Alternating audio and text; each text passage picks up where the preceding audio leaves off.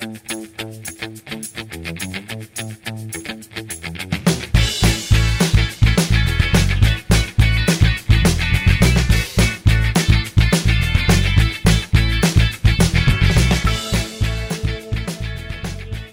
and welcome, Nationals fans, to the Dogcast, an official Matt Grace appreciation podcast. I'm your host, Blake Finney, and despite the Nats struggles, England continue to win in the World Cup, even on penalties. So I'd like to take a moment to say it's coming home. Joining me later on the podcast from SiriusXM is Marlins reporter Craig Mish as we look ahead to the Marlins series. But first off, we look back at the Red Sox series. Obviously, they came the Nats part, they swept us, and it was pretty miserable. It wasn't so much the fact they were swept. The Red Sox are one of the best teams in baseball, but it was the manner in which they were swept. Having Rick Porcello hit a bases clearing double, yes, that did actually happen, as much as it annoys me. And then getting blown out on Tuesday, and finally the offense just completely disappearing on Wednesday, on the 4th of July, which was supposed to be a celebration. For player of the series, you may have guessed it from the open. We're going to give it to Matt Grace, one of not many players to actually come out well from this series. Pitched 4 innings, 1 hit, no run ball, no walks, 4 strikeouts in relief. And you can't ask for much more than that. I remember he did it against the Padres last season, came in for a spot start when the Nats rotation was struggling and did pretty similar. I think he went 4 or 5 innings of a couple hit balls. So he's really turning into an unexpected long man for the Nats, maybe a lefty specialist as well, kind of doubling in 2 roles, a bit like we saw Yusmeiro Petit do, I think it was 2016. But having both sides there, especially with Tim Collins being DFA'd today, they're going to need Matt Grace for some of these lefty-on-lefty matchups. But even so, having him double as a long man isn't the worst thing in the world. It's the one thing that the Nats bullpen has properly lacked this season. You've got the likes of Kelly, who will only go 1 inning. Doolittle's in the closer's role. Madsen will only go 1 inning. Kinsler will struggle to go more than 1, but he can. So having that there as a nice security blanket is great. Obviously, Matt Grace only came in because Eric Fedde had to leave after an inning plus with right shoulder inflammation. He had an MRI after the game, showed no structural damage. So I guess they're just going to see how it goes. There's been no further report than that at the time of recording. But the rotation's really, really ailing, especially with some of the struggles. For example, Tanner Roark got roughed up on Tuesday. 7 innings, 9 earned, 10 hits, 2 walks, and 4 strikeouts. And it's very odd that you see someone go 7 innings and give up 9 runs. If they've given up 9 runs, usually they come out early. Tanner Roark gave up the 9 earned in the first few innings, and he just had to take one for the team, I guess. Eat up those innings for the bullpen that obviously Matt Grace pitched in that game and came out to pitch 4 innings, but potentially having Herrera, Doolittle, Madsen, Kinsler rested. Most of those appeared in the game when it was close on Wednesday and didn't come to fruition, I guess. And it's been a disturbing theme even. They've got the worst ERA for starters in baseball since the 1st of June with 5.79. And they were the best in the National League before June as well, which is particularly bizarre. It was the part of the team that actually carried them to the best record in baseball in May, when you had Scherzer dealing, Strasburg still healthy, Hellickson was healthy during that month and was going those abbreviated outings that we've seen the whole time. Bad fantasy football player, but we'll come on to that in a bit.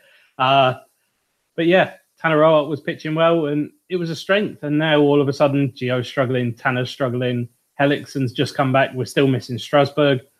So, well, Max Scherzer has even struggled. He's given up at least 2 runs in the last 4 outings, I think. And to be fair, it says a lot about Max that's struggling, but it's definitely a concern, especially with the offense being consistently inconsistent, I should say. On Strasburg, he did throw a 60-pitch bullpen on Tuesday, so he's got to build up that arm strength, maybe another bullpen or 2, sim game type thing, and then head out on a rehab assignment. He's been out for about 2 months and a half now, so he's going to need probably 2 rehab starts at least before he can come back. So maybe sometime around the All-Star break, if he can throw another bullpen Thursday or Friday, and then he's got 2 weeks to get back. So that's something I could feasibly see, and that's a huge boost to this team. Where this team is at that point is another question.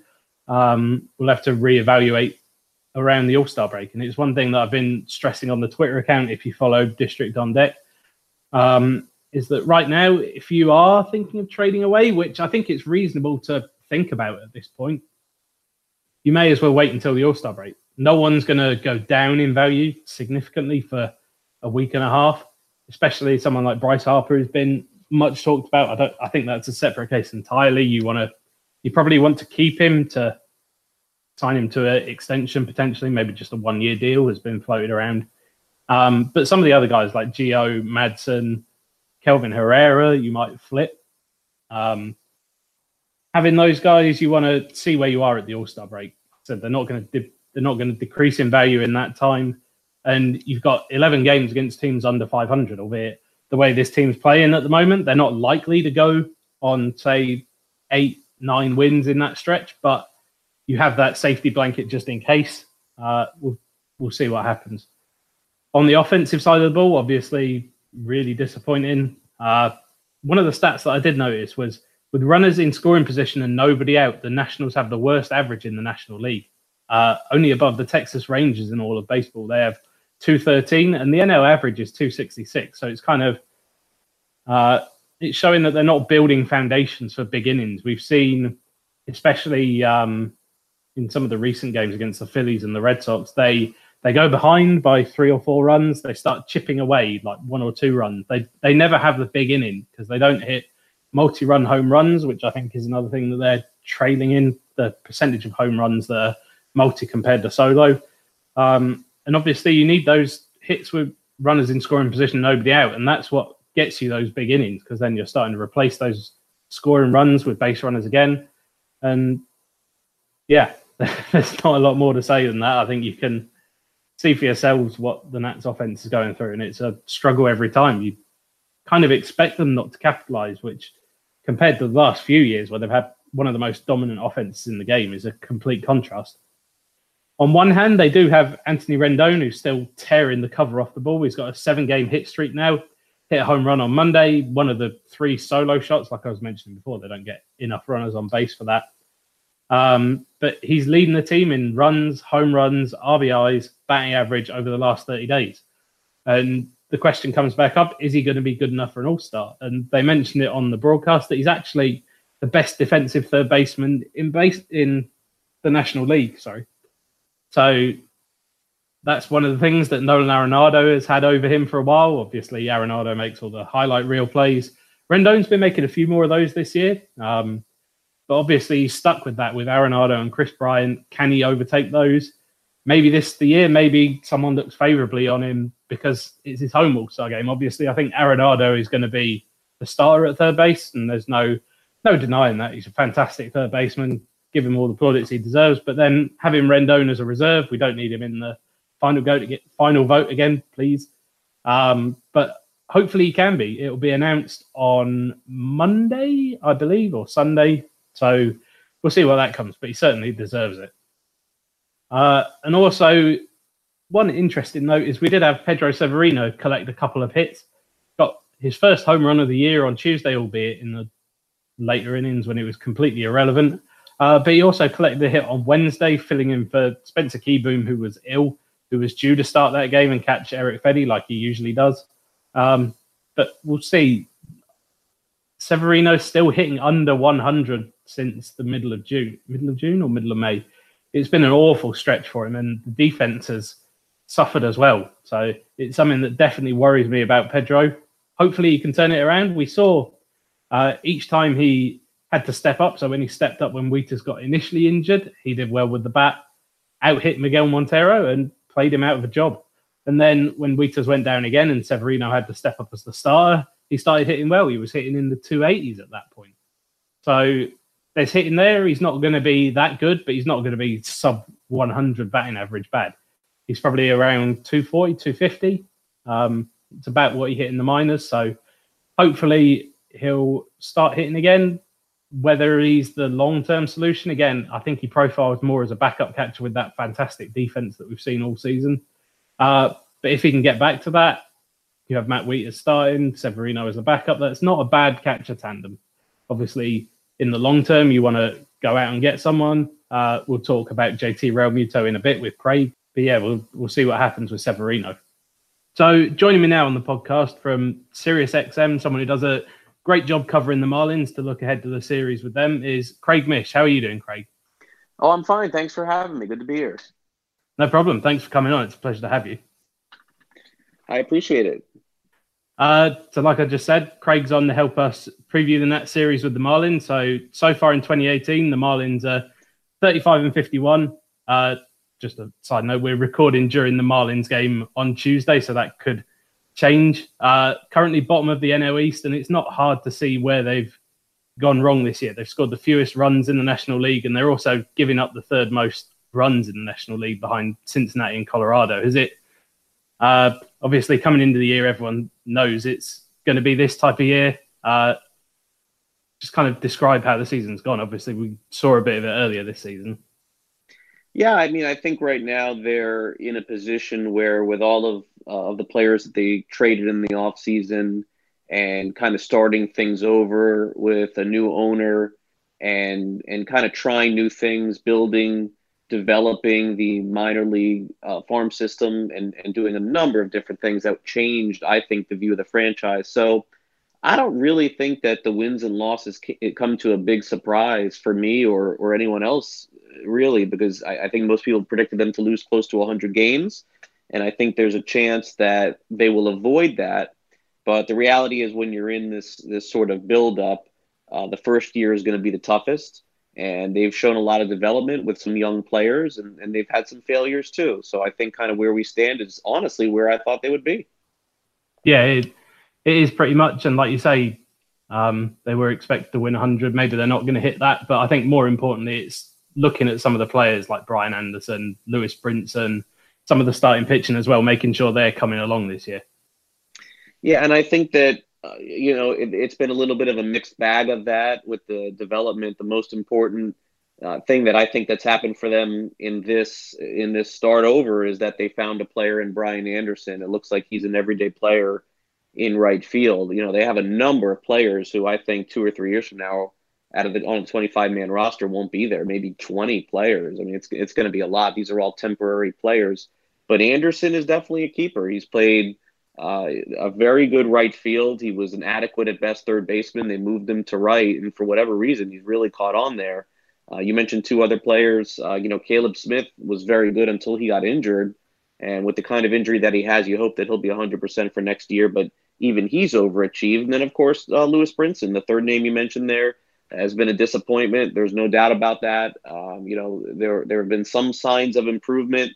But, for me personally, at this point, I think you have to call it what it is. And so far, it's been a very big struggle for him. Yeah, I think with him in particular, the Marlins are one of the few teams where he's actually going to be allowed to just play out of these struggles and see what they have. Yeah, I really haven't seen this that often in Major League Baseball. And I've covered this a long time where a player is allowed to play as poorly as him. And he would tell you, reminds me a little bit of the Twins last year with Byron Buck. They really kept him in the outfield because he was such a good defender, and eventually he did turn it on for that second half of the season. The thing that I wonder with Brinson is, and I don't have any doubt at some point he'll hit 20 home runs in the big leagues, and he'll hit 240, 250. But what will his on-base percentage be? And really, how much do players go from what he's doing right now to become superstars? That track record is not great for that. Will he be a good player in the big leagues? Yeah, I'm sure he will be. But, a lot of people internally with the Marlins think he's going to be a superstar. I just don't see that. Yeah. So in their current series against the Rays, I should probably say, obviously they picked up the extra innings walk-off win last night. Yadiel Rivera with the walk-off hit. JT Realmuto hit a home run in that one. We'll probably come on to him in a bit, and they're looking like they may put a rally together in the bottom of the ninth. We'll see about that in a little bit. But how has this Rays series gone? I think the Nats saw firsthand that they're a pretty tough opponent at the moment. Yeah, the Rays have played so many one-run games this season, and I think they're the opposite of the Seattle Mariners. I think the Mariners have the most one-run wins, and Tampa Bay has the most one-run losses. So, yeah, I mean, anytime these two teams play, I mean, they're kind of a mirror image of each other in terms of the offense. They're just not really great offenses. Tampa's a very big swing and miss team, and they'll hit home runs. The Marlins have played a lot of low scoring, close games, but Miami was down in this game for nothing, and they came back to tie it. And that's kind of been their thing this year. They've been down in a lot of games and have come back. So I'm interested to see if that trend will continue all season or if it's just been lucky. Yeah. And like we touched on, JT Realmuto hit the home run on Monday night, and he's one of the names that Nats fans are very keen to see in DC. And I remember I've tweeted you before about this, about the Marlins' potential price for JT Realmuto. Is that still holding up? Obviously, one of the best catchers in the game right now, and I think they have every right to demand the King's ransom. Yeah, they really are, and I don't really see that changing anytime soon. I'll be curious to see how this whole thing plays out, but my guess is that at this point he'll be with them for the rest of the season because the asking price for Houston is their two top prospects, Whitley and Kyle Tucker, and the general manager of the Astros, vice president Jeff Luna, was on my radio show saying they're not trading Tucker at all to anyone and don't call. So that was the end of that. I don't see it. And then with the Nationals, of course, that was the team that I reported last year as the team to have the main interest. And at that time, the Marlins would only accept Robles or Juan Soto. They would have taken either player, from what I was told. And then and the Nationals at that point could have had JT. The Nationals chose not to, and it's kind of funny when you think about it because we thought Robles was the one that they would never give up, and maybe Soto, as a possibility for JT. And look at it now, how that's flipped. I mean, you would never trade Juan Soto in a million years for anyone on any team. I mean, this kid's a superstar. And now, the Nationals will get back Robles, and let's assume he'll be the same. But boy, man, if I'm Washington and I have a chance to get JT Realmuto, I don't know how I don't do that for Robles. But, a lot of people love Robles. I'm sure he'll be a star also. Yeah, I remember writing more than a couple articles saying maybe they should look to deal Soto. I think everyone knew the hit tool, but then the plate discipline's translated. He's even brought more power than everyone thought, and obviously he's not moving. Robles is a weird one. Like you said, he was the one to watch, and kind of the injuries derailed his season. We might see him might have seen him up in DC already were it not for that injury. So I think they're still going to hold on to him. If they've held on to him this long, they may as well hold on now rather than sell low. And it does make sense because we don't know what Harper's going to do next year. And I totally get it from the Washington Nationals perspective. But look, I think, the third player who, is maybe the third best player in the Nationals organization, Carter Kieboom, I think he is going to be a star too. I think he's going to be great. He'll be playing in the futures game. I really don't think the Marlins would make that trade, but you never know what'll happen in the offseason. I mean, July 31st, probably not, but in the offseason, I think Washington and Houston have to watch this really closely because, in my opinion, they'll offer JT Realmuto a contract extension, and then will he take it? I don't know. If he does not, I think he's going to have to be traded by the Marlins. And I think that Houston and Washington are going to be those two teams. I heavily believe that those two teams will be the favorite. Yeah, I think that's the key part in all of this. Will he sign an extension? If he won't, then the Marlins are better to get something now. And like you say, in the off-season, maybe with a few more months of Carter Kieboom producing in AA, maybe AAA at that point. I don't think he's going to be up with the big league team this year. It's not a Juan Soto case. I think Soto's kind of the exception of the rule, given his plate discipline and all that. Carter Kieboom might come up and be potentially overmatched, but like you say, at that point, with the ascension he's had, I know a lot of prospect lists are now having him well inside the top 50. So is that something we should definitely keep an eye on this offseason? I can't say for sure. I don't know. I mean, that I would have to be under the assumption that any contract that, that the Marlins offer Realmuto will be declined. I can't say that for sure. I don't know. And I'd have to know what the Marlins would be thinking as far as trying to sign him.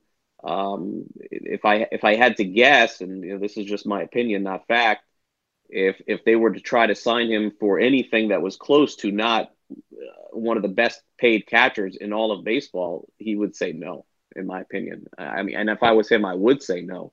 He is the best catcher in the game, and there, I don't think any kind of hometown type discount would get this done. He'll be a free agent in a couple of years. He'll still be very young, and arguably better than he is now. So, the Marlins would have to seriously consider trading him if he did not have that extension. Because if they go down a road like the Orioles did this year with Manny Machado, they may end up doing okay. But the Orioles should have identified this at least a year ago and traded him. It makes no sense to go down this road with any great player. Are there any other names on the Marlins that Nats fans should watch out for as we come towards the trade deadline? Well, I'll say a couple things. The first thing is the relievers are being talked about a lot publicly, but again, this is the kind of situation where Miami is going to want back very high end prospects for Kyle Barraclough, Drew Steckenrider, and I think Adam Conley's name was mentioned. And honestly, I just am not really buying any of it at this point. So, between the two teams, I'm not really sure if there is a fit beyond that. Would Washington be interested in Dan Straley? I know the pitching has gone south quite a bit for the Nationals outside of Scherzer, so maybe there would be a possibility there. But really, to be honest with you, the only match I see is the catching position, and I think that that's really something that the Nationals will have to attack. I don't know if they're going to at this point. In order to get over the hump, they may have to do something like that because they're going to be fighting with Philadelphia and Atlanta all the way to the end. They never saw that happening, but that's where we're at. I think it is more trying to squeeze in the wild card at this point. I think it's a precarious position for the Nationals right now, sat at 500 after the loss to the Red Sox on Tuesday, and maybe it's not the time to go all in for a Real Muto fight. I wouldn't if I was them. It's the same situation that I hear about when I'm online and on Twitter with people talking to me about the Cardinals. I talk a lot about the Cardinals because I cover them, and fans clamor so hard for so many changes and so many new players, but you're a game or two over 500. You may not even make it, and you're mortgaging the future for the present. And I think the Nationals are in that position too. The future is so bright. These two outfielders next year. Luis Garcia also in the minor leagues are just stacked. The international program they have is phenomenal there. And, I wouldn't go crazy if I was them either. Yeah. Back to the upcoming series. Now we've covered the trade portion of it. Are there any under the radar names that Nats fans should keep an eye out for in this series? On the Marlins, JT Riddle, their shortstop, has gotten hot as of late. He's swinging a real hot bat. That's probably somebody that you wouldn't think that would come in hot and have a great series, but he definitely is a possibility for that. The young kid that's going to pitch on Thursday against Washington, Pablo Lopez, is a great story. He lived in a town in Venezuela many, many years ago. It's so hot in the city that he lived in that the umpires couldn't umpire the game. They would pass out from standing there. It's like the hottest place in the world to live. It's crazy.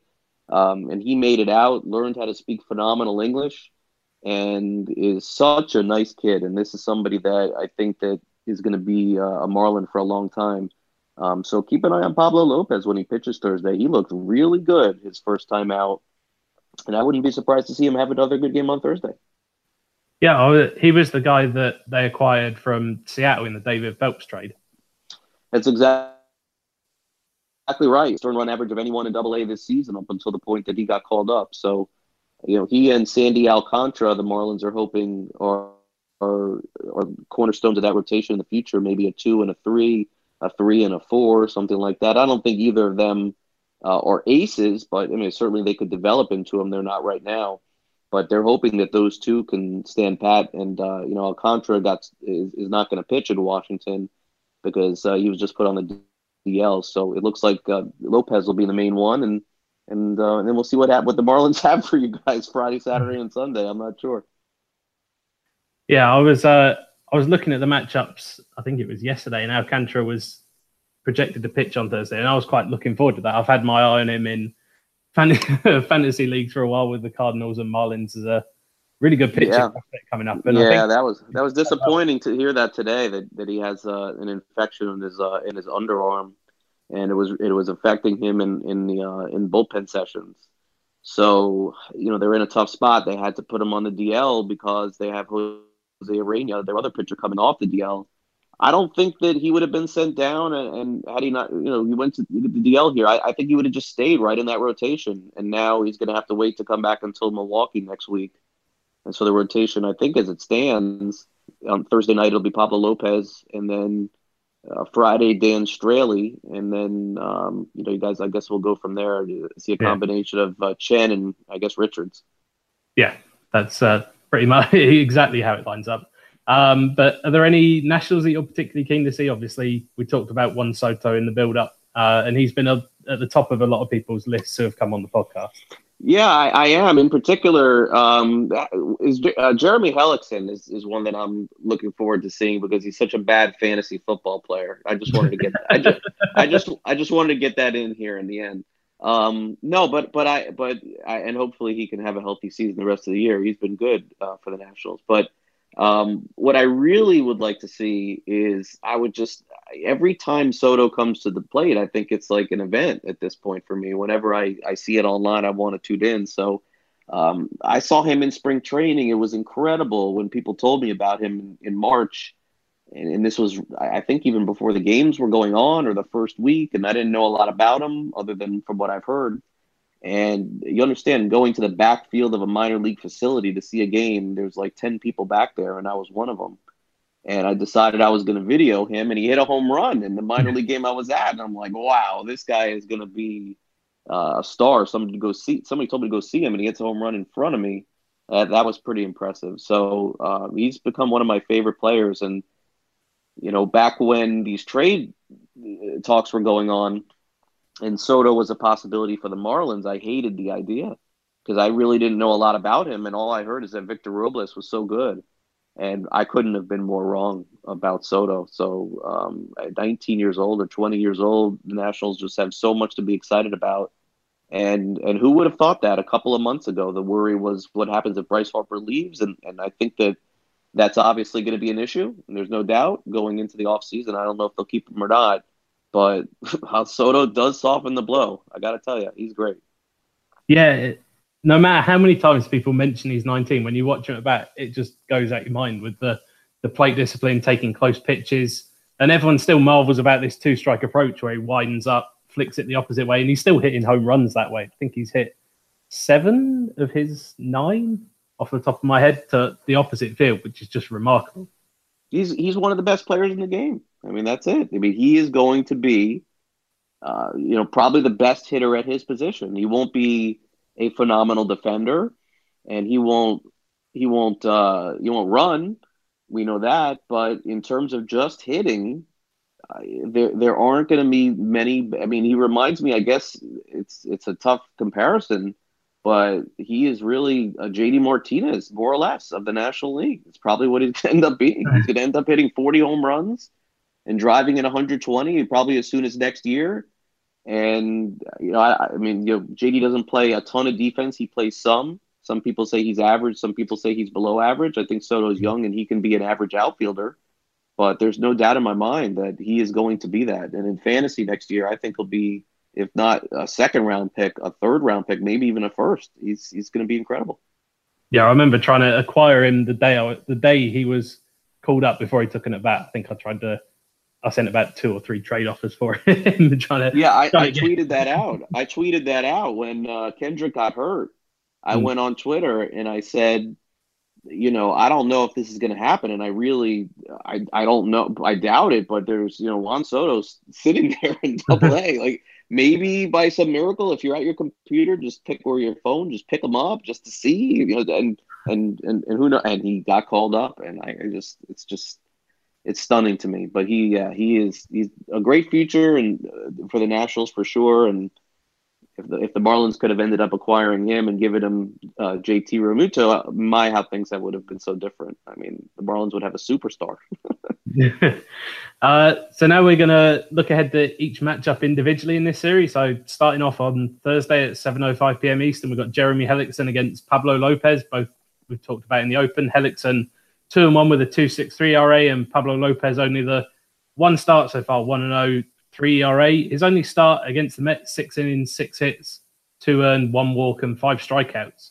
How do you see this one going? It seems equally matched with 2 kind of underrated pitchers. Right. Well, I said that, remember, Hellickson can't play fantasy football a lick.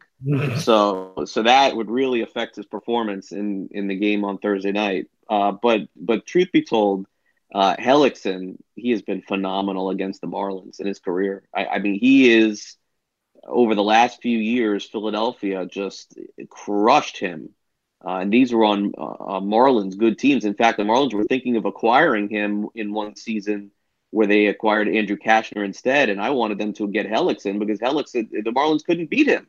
So it's different now. Look, there's a lot of different players on the Marlins, and he probably hasn't faced them as much as he did the other guys like Stanton and Yelich and Ozuna. But I think it'll be a close, low-scoring game on Thursday night. I think Lopez will pitch well. I think Jeremy will pitch well also. Hellickson's 4-3 with a 2.88 ERA in 12 starts against the Marlins. Obviously, he's amazing against them. Yeah. He has dominated them, and I hate to give him any credit at all. That's the revenge for the fantasy football comments. Oh yeah. So there you go on that one. But yeah, I think it'll be close. I think I don't know. To toss up, I might go with the Nationals just probably because of bias, I guess. Yeah, well, I mean, that'll be a competitive game. That's a game that the Marlins will have a chance to win. But I would tell you also now what is in the Nationals' favor is that we're taping this on Tuesday night. Kyle Barraclough threw a number of pitches in the game Tuesday night. Going into Wednesday's game, Brad Ziegler's pitched, I think, 2 days in a row. Steckenrider's pitched 2 days in a row. So unless the Marlins get 8 innings from Jose Urena on Wednesday, they're entering that game Thursday with needing some help from starting pitching. So we'll see. Yeah, 2 extra inning games does no bullpen any good. No, it does not. On Friday, it's Gio Gonzalez against Dan Straley. Gio Gonzalez 6-5 with a 3.77 ERA. Dan Straley 3-4 with a 4.70 ERA. And throughout his career, Gio's managed to dominate the Marlins, similar to Hellickson. 10-3 with a 1.85 ERA in 16 career starts. So do you see that continuing on Friday? Yeah, I think that's a Washington favored game right there. Left-handed pitcher. Marlins have struggled against lefties, even though they're right-handed. Justin Bour is their best left-handed power hitter. Derek Dietrich is also left-handed. So it does make sense. And I think that Dan Straley is going to give you 6 innings and give up 3 runs pretty much every time to a man, or go 7 innings and 3 runs, or 8 innings and 2 runs. But some runs are going to be scored, and unfortunately, some of them come off the home run. So if the Nationals get anybody on base, there's that chance for a 2 or 3 run home run. And I'm probably at this point say both pitchers again pitch well, but I think that the Nationals will win this one. Yeah, I feel like Dan Straley is kind of the Marlins version of Tanner. Maybe not the Tanner Roark of late for the Nationals, but not this year. The Tanner Roark that we've seen previously. He'll always give you absolutely that type stuff. Absolutely, but not this year. And I think that Straley has been good. He's gotten himself into trouble in the early innings and just keeps grinding it out, and that's what he's known for really throughout his career. In fact, there's some sentiment that the Marlins may not trade him because who else are they going to pitch in the second half of the season? Like they call up all rookies to pitch? They're all on pitch counts. They're all on innings limits. And Straley may serve to hold more value from the Marlins as eating the innings in September and October. They're really going to need someone. And if they trade Straley, I mean, that's fine. I'm sure they'll find someone to pitch and start, but they really don't have that many options in the minors that aren't on innings limits. Yeah, and I guess the other type, or the other factor is, in this type of a rebuild, does the contractual element come into it this soon compared kind of going into 2019? Yeah, that definitely factors in. It changes a little bit in September, but these two teams are going to look very different, I think. Come the very end of the year, the Marlins, will have called up players and traded players. But they're playing very competitive right now, and I'll expect a competitive series. Yeah, definitely. It's not going to be. I think we saw it in the last series that it wasn't going to be easy. And kind of on that topic, on Saturday, it's Max Scherzer against Wei-Yin Chen, another one at 7:05 p.m. Eastern. Max Scherzer 10-5 with a 2.16 ERA, Wei-Yin Chen 2-5 with a 5.55 ERA. And we actually saw Max Scherzer's worst start of the season against the Marlins. Go figure. 6 innings, 7 hits, 4 earned, 2 walks, and 4 strikeouts. So are the Marlins going to be is Scherzer going to be tested by the Marlins again? Scherzer also had a no-hitter 2 years ago against the Marlins, and that thing just exploded. And the Marlins ended up winning the game, I think, getting no hit 8 in the third into that game. So it's been kind of weird, the relationship with Scherzer against the Marlins, and I saw Max's last start. But let's be real. it's Scherzer and Wei-Yin Chen. I know Chen had a great start out last time. There's no possible way that I could side with the Marlins on this one on Saturday. You aren't the first person to come onto the podcast and say, well, I kind of like our pitcher, but it's Max Scherzer. Yeah, there's just no value there, unfortunately. And Chen has pitched well his last time out, but he has just not been what they needed, unfortunately, for them. And they'll just have to ride the contract out that they have with him and hope for the best. Hope to get 5 innings from him, 6 innings time to time. Yeah, as long as he's not hitting any 3 RBI doubles like Rick Porcello did. You're right. Scherzer, I saw that. That was the reason they lost. Yeah, that was. I'm still speechless at that. I remember. Yeah, that was quite stunning. And then to wrap up the series on Sunday, we've got Tanner Roark against Trevor Richards. Tanner Roark 3-10 with a 4.60 ERA. Trevor Richards 2-5 with a 5.06 ERA. I believe he started this game that's still going on now. Obviously, the figures don't look great for Richards. What can Nats fans expect from him? Yeah, he is. I think he probably would have been optioned if Alcantara was healthy, but he's not, so he'll have to stay in the rotation, at least for the time being. He's got a lot of early runs game after game. He looked very good in his first audition with the Marlins earlier in the season. He hasn't looked as good this time around, so this would be a close one for me. But even with the Roark not pitching well, the Nationals are a better team. I'd probably think Washington would have a good shot in this one, but a lot of things can happen between now and then. Yeah, I noticed that Richards he's getting hit pretty hard by righties. 327, 905 OPS. But I guess the issue for the Nationals here is that some of your best hitters are left-handed with Eaton, Harper, Soto. Does that matchup potentially help Richards? I'm not sure. He, as you said, he's been getting really hit hard lately. So, and I don't know how much confidence, honestly, he deserves to be in the big leagues, but he in the early innings, he's just not pitching with a lot of confidence. And I don't know if he needs to go back to the minors or there's something he needs to change. He just doesn't look like the same guy. So, Roark doesn't look anything like he looked like last year either. But that being said, the game is in Washington, so it's kind of hard for me to say here that Richards is going to throw 7 shutout innings and win. Yeah, I think Roark's been a strange one. He started pretty typical Tanner Roark, like we were talking with Straley, pumping in those quality starts, and then of late it's just fallen off the rails. On Tuesday, 7 innings, 9 earned. It's a bizarre stat line. He kind of had to end up taking one for the team when they were 9-2 down in the 3rd inning. Right.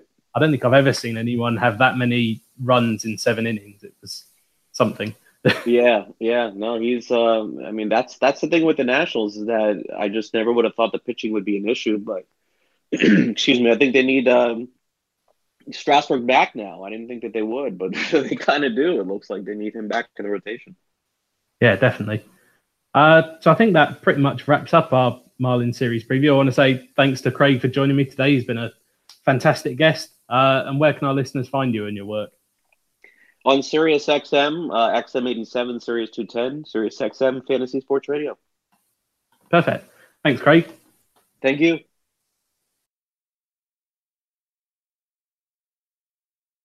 So that wraps up our podcast for this week. Remember, check out some of our content. Sean looked at whether the Nats should consider building a super bullpen. He suggested going out and getting Zach Britton. Obviously, the Nats nose have some friction, but it's something that could happen there. I believe that the Nats and O's could make a trade. There'd be a premium for sure. But but it's something that could happen. And I also looked at a different closer, Raisel Iglesias, who the Nats were linked to this week. They have been in touch with the Reds over that. John Heyman of FanCred Sports mentioned Matt Harvey as well. That kind of died down with some of the Nationals beat reporters reporting that they're not interested in Harvey, but they have been interested in Iglesias, and we'll see where that goes. Remember to follow us on Twitter, District on Deck. Give us a like on Facebook, District on Deck. Follow us on Spreaker, iTunes and Google Play. You'll get episodes automatically downloaded to your phone. We'll be back at the weekend with a trip to Pittsburgh on tap for the Nationals as they continue a crucial run of games against teams under 500. We'll see how they come out of this Marlins series. They need something to go right. A sweep could get them back on track, but maybe me being optimistic. We'll see you then.